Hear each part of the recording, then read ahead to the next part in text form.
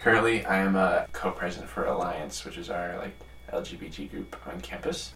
Freshman year, I felt as if I was kind of out of the norm in that I had a basic understanding of perhaps what it meant to be different. So I felt as if I should more or less try to speak up for those that can't speak up for themselves, kind of thing. Because I had too many friends that were either gay or black or Hispanic or some type of Asian, and they transferred or left because they did not feel welcome, or because they felt like their lives were in danger, kind of thing.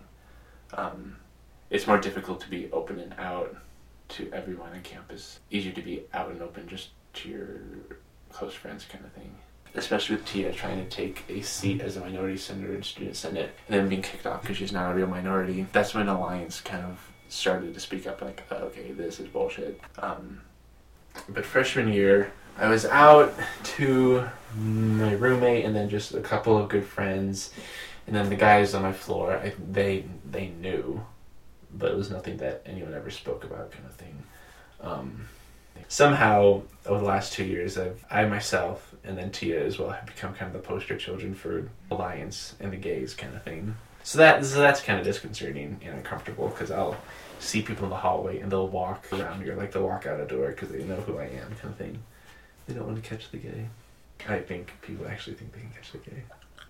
Were I to be honest with someone and tell them about just the community here, I would just caution them first and foremost, tell them the truth and say it's not exactly a diverse population. And if you identify in any certain non-majority way, your experience here may be difficult. That's not to say you can't do it, just that it may be difficult compared to your other peers who are of majority standing, kind of thing. I mean, there'd be times when I'll be walking down the hallway or going across campus and people would intentionally avoid me. And I mean, it was very obvious what they were doing, kind of thing.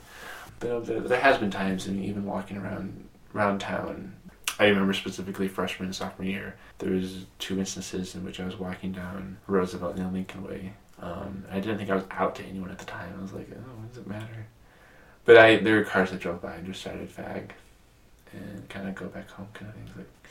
And then it's just like when people speak to you, there's a certain place that they speak from, and you can kind of tell it on their face, kind of thing. So whenever I have a conversation with this one woman, she just speaks to me from, I don't want to say a place of hatred or disgust, but she just speaks from a very dark place. I know that it fuels my little ball of fire that I have, but I mean, change, I think, is something that it doesn't come easily. I think it's just a matter of time and waiting it out and reaching younger minds. Proactive waiting and effort, but time. I don't know. I think there's more of a finesse to that if you want things done, if you want the climate changed the way you want it to.